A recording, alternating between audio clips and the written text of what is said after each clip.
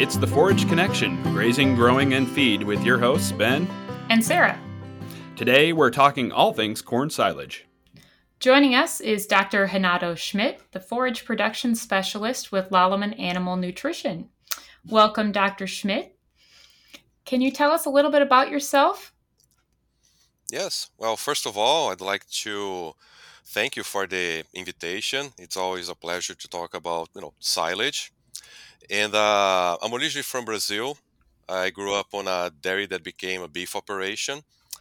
Then I came to US to pursue my PhD with Dr. Kang at the University of Delaware. So I did a lot of research with silage additive, silage management, and then I started working with Lallemand, which was a pretty nice transition because I still use a lot of what I researched on my daily task, on my daily routine. So I've been in the company for the past 15 years. I do tech support basically in all North America. So whenever people need some help, I'm traveling and helping on site or even just by emails or a webinar or something. Sounds like you definitely have some experience, so it'll be exciting to see what you have to share with us today. So we're today going to be talking kind of all things corn silage and just trying to go over a kind of 1,000-foot view of the process as we get into corn silage harvest season here in the Midwest. And I think maybe the first thing to start off with our conversation today, Dr. Schmidt, would just be, going over what are we talking about when we're talking about silage, and especially kind of what that fermentation process that we're trying to achieve with silage harvest and production, what that looks like. Yes, Ben. As you mentioned, it's a fermentation process. So, as a definition, and I really like this definition, the silage is an aerobic process for preservation of forage crops of adequate moisture content. And if you think of like a chair, you have all these four legs, and moisture content is one of them. So you need that proper moisture range depending on the forage crop. Also, the fermentation is a lactic acid fermentation. So there's a conversion of these simple sugars, ideally to lactic acid. That's a very strong acid that will pickle everything. And we're talking about anaerobic fermentation. So the presence of air in the forage mass will be the primary factor that negatively affects this process. And the final one, it's the right microbes that will do this job. So we talk about the moisture, about the sugars, that's the fuel for the fermentation, the lack of oxygen or no oxygen, and the right microbes. So we know that the plant comes from the field colonized by microbes, and the ensiling is a naturally occurring process. But we want to make sure that it will be very efficient. So that's one of the reasons why to use a microbial inoculant is just to direct that fermentation. And I think the ensiling process is, I would say it's more like a run to make it the most efficient as possible to retain the majority of the original nutrients and dry matter. But there are always going to be some losses just because we have all that process of fermentation, the harvest, the feed out, and all those things. But in the end of the day, we're just trying to make it really efficient. Maybe a little bit of a follow up to that. There's lots of different ways when we're talking forages that we can go about harvesting, in animal feed stuffs. What makes, I guess, silage maybe a better option, or why are we choosing silage instead of trying to take something for hay, or, in this case, we're talking corn, a lot of times we just take that for its grain. What makes silage an option that we want to be looking at from a harvest standpoint? Yeah, I think in terms of corn silage, I would say mostly is the consistency of the food, of the feed, and especially for high producing, dairy animals, that will be really important to have that consistency in terms of the nutrients. And with the corn silage, there is that good blend of fiber digestibility as well as on the energy side with the starch. So it's really, and it's a plant that it's very ensilable. Let's say it's really easy to ensile. So you have all these different characteristics. It's just easy to pickle. You have that consistency, and there's a pretty nice overall tonnage or yield, and the fiber and the starch size that I just mentioned. Corn's pretty popular in our area, so that helps too. We've got the market for it. And on a dry year, especially, right, there's really some opportunity there to salvage grain crops if, it's an issue. That does make ensiling quite enticing when you don't have much of an ear or are struggling to make a good grain crop. Speaking of corn in the field, what do you think, Dr. Schmidt? How do we get the most out of what we have in the field when we're talking about silage? I would say it's important to monitor the crops, walk the fields, and see what it looks like. Assess any sort of challenge during the growing season. As you mentioned, oh, there is a drought. So what should you expect? For instance, there is a drought. Normally, it's going to lead to a lower yield, uh, lower accumulation of starch. But on the other hand, the plant has a lot more of these soluble sugars. So this will start impacting the fermentation because you have all that amount of sugars that will make it more prone to spoilage. So then the fermentation has to be directed in a particular way. So I guess it's just to be aware of what the situation is. Also, drought, you could have some issues with the nitrate accumulation. So it's more like, okay, this is my starting point, and sometimes we cannot deal or control, or sometimes we cannot control weather, but you can always try to do the best with the management. So I would say, it's just know what you have, know what the challenges are, and what's the best that can be done from that particular situation. Absolutely. Even when we have a great year, environmentally speaking, we still have that catch of making sure we harvest at the right time. So, what are your tips for getting great harvest timing for corn silage or any silage? For corn silage, one like rough estimate, and just like a starting point, I think, would be when with the tassel emergency, and the difference between the tassel emergency and the time that you should be harvesting for silage, it's about 35, 45 days. So again, you're walking the fields, you see what it looks like, and then you have already like, okay, I should expect maybe 6 weeks or so. Some people still like to go with the milk line, and I don't think it's a really like a reliable indicator. It can be a good guide in the beginning, but there are so many different corn hybrids and so many different traits. So sometimes you're following that milk line, but it's still very immature in terms of moisture. So I think you can rely when it's about a quarter of the milk line, and that would relate to maybe 30% on the dry matter. But ideally, I would say 32 to 38% dry matter would be the range for corn silage.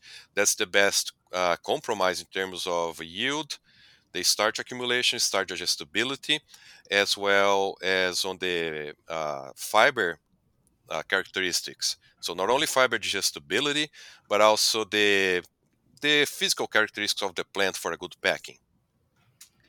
So, if someone wants to use a more accurate method than milk line, how do you suggest going about testing that silage to know what moisture you're at? There are several different methodologies, and you're the farm, you want to do as fast as possible. So there are some handheld NIR devices that they are available. So they, of course, you need the device and you have to pay a subscription to be able to see the readings and the database and everything. You can also you can see this online, like several different methodologies. You can use a microwave. You could use air fryer or food dehydrator, and also there is the equipment, the coaster. But the coaster, on my experience, it kind of overestimates the dry matter. So it's normally a couple of points drier than it is, and I had to learn that on a hard way when I was in grad school. That we go to the field and chop some plants and run the coaster, and it was like, oh, it's ready to go. And when we were filling up the back silos, we could see some of the juice just run. It was like, oh my goodness, that's that's not what we were planning. So I would say there are all these different methodologies, and I would just recommend to stick to one of them because there will be some difference between them. But as long as you have one methodology and you have that sort of consistency, and I would say it's the same thing as grabbing a sample and submitting to lab A or submitting to a lab B. So there are like different calibrations on the equipment. The person that's running everything, it's different, has a different experience. So just you stick with one methodology would be the best, and you have all these different types of techniques that can be used.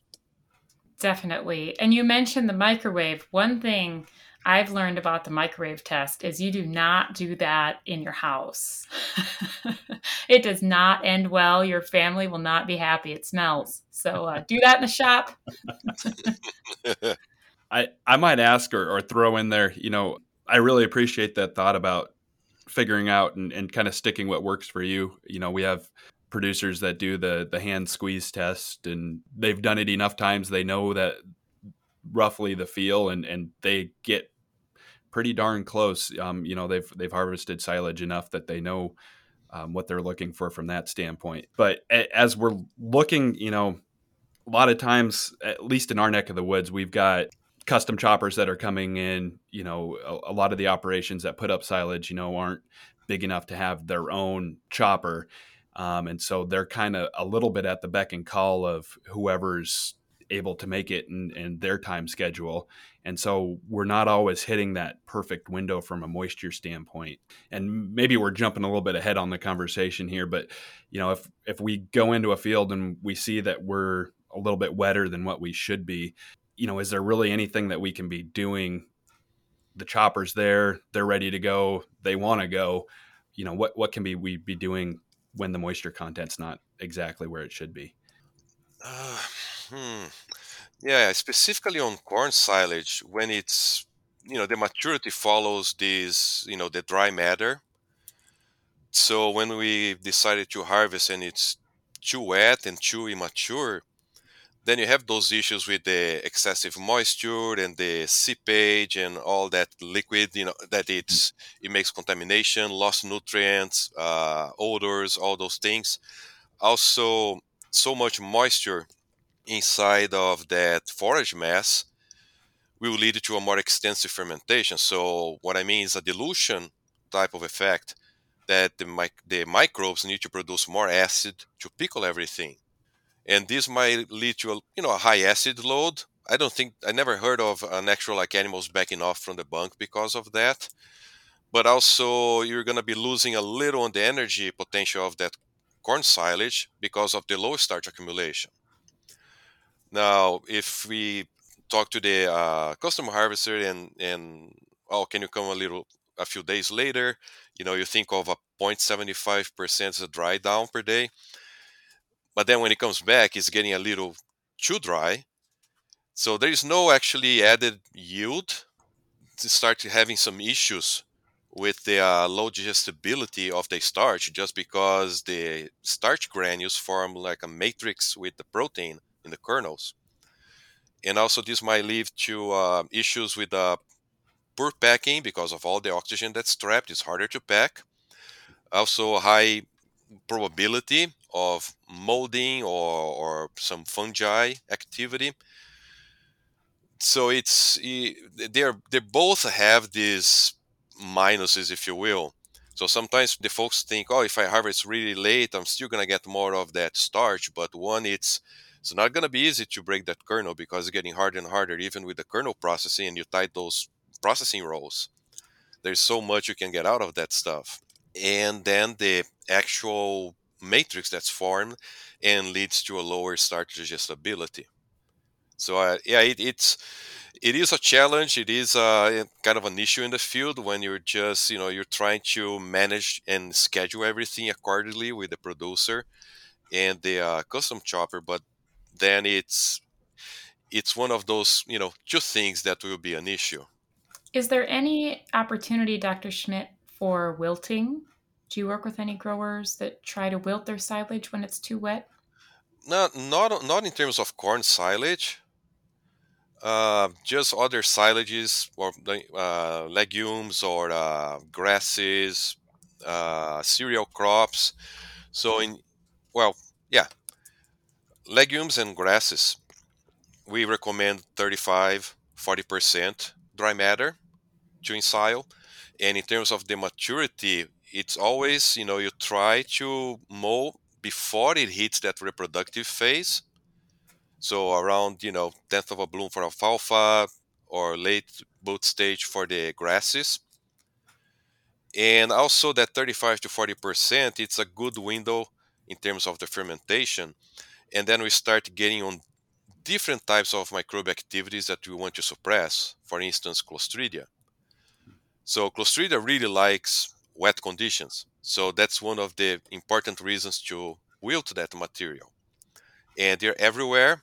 I receive a lot of samples from the labs, samples results, and you see that high contents of ash normally, so that relates to soil contamination, and the soil particles harbor some of these Clostridial spores.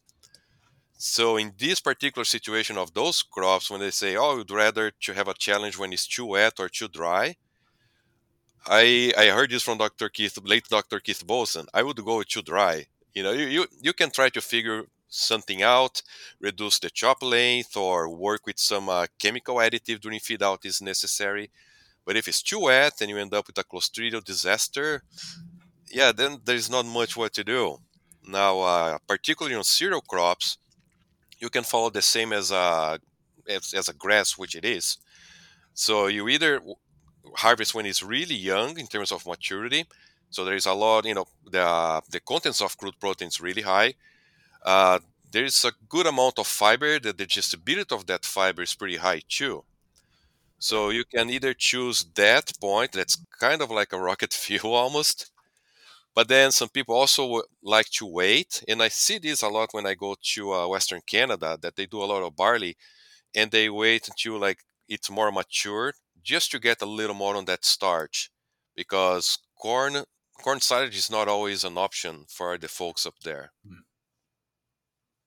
So speaking of starch, I guess that's one of the things when we're looking at different silage options that corn silage has going for it. Could you speak just a little bit about what that benefit is of having that starch profile from the kernel, and why we're really trying to hit that sweet spot?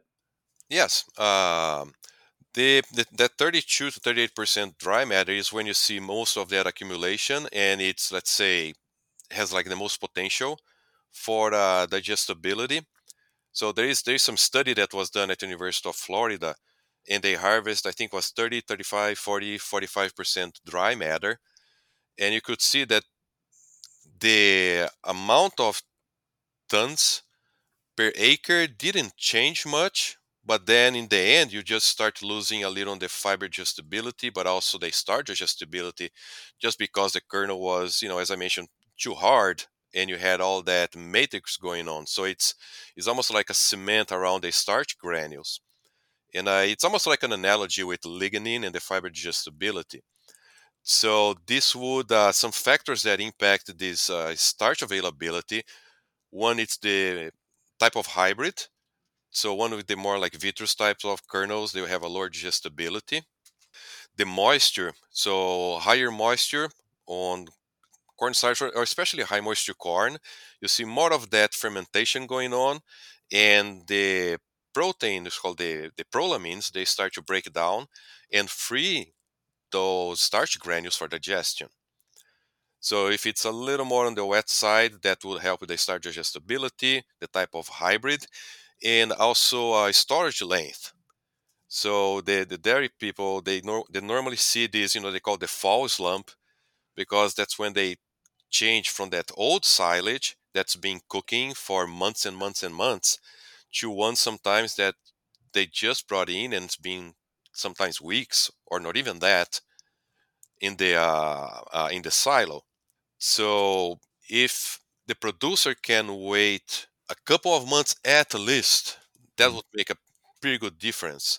The ideal spot would be 3 to 4 months. Then you can see like this curve that it goes fairly steep on the initial months, and after 4 or 5 months, it kind of slows down the curve.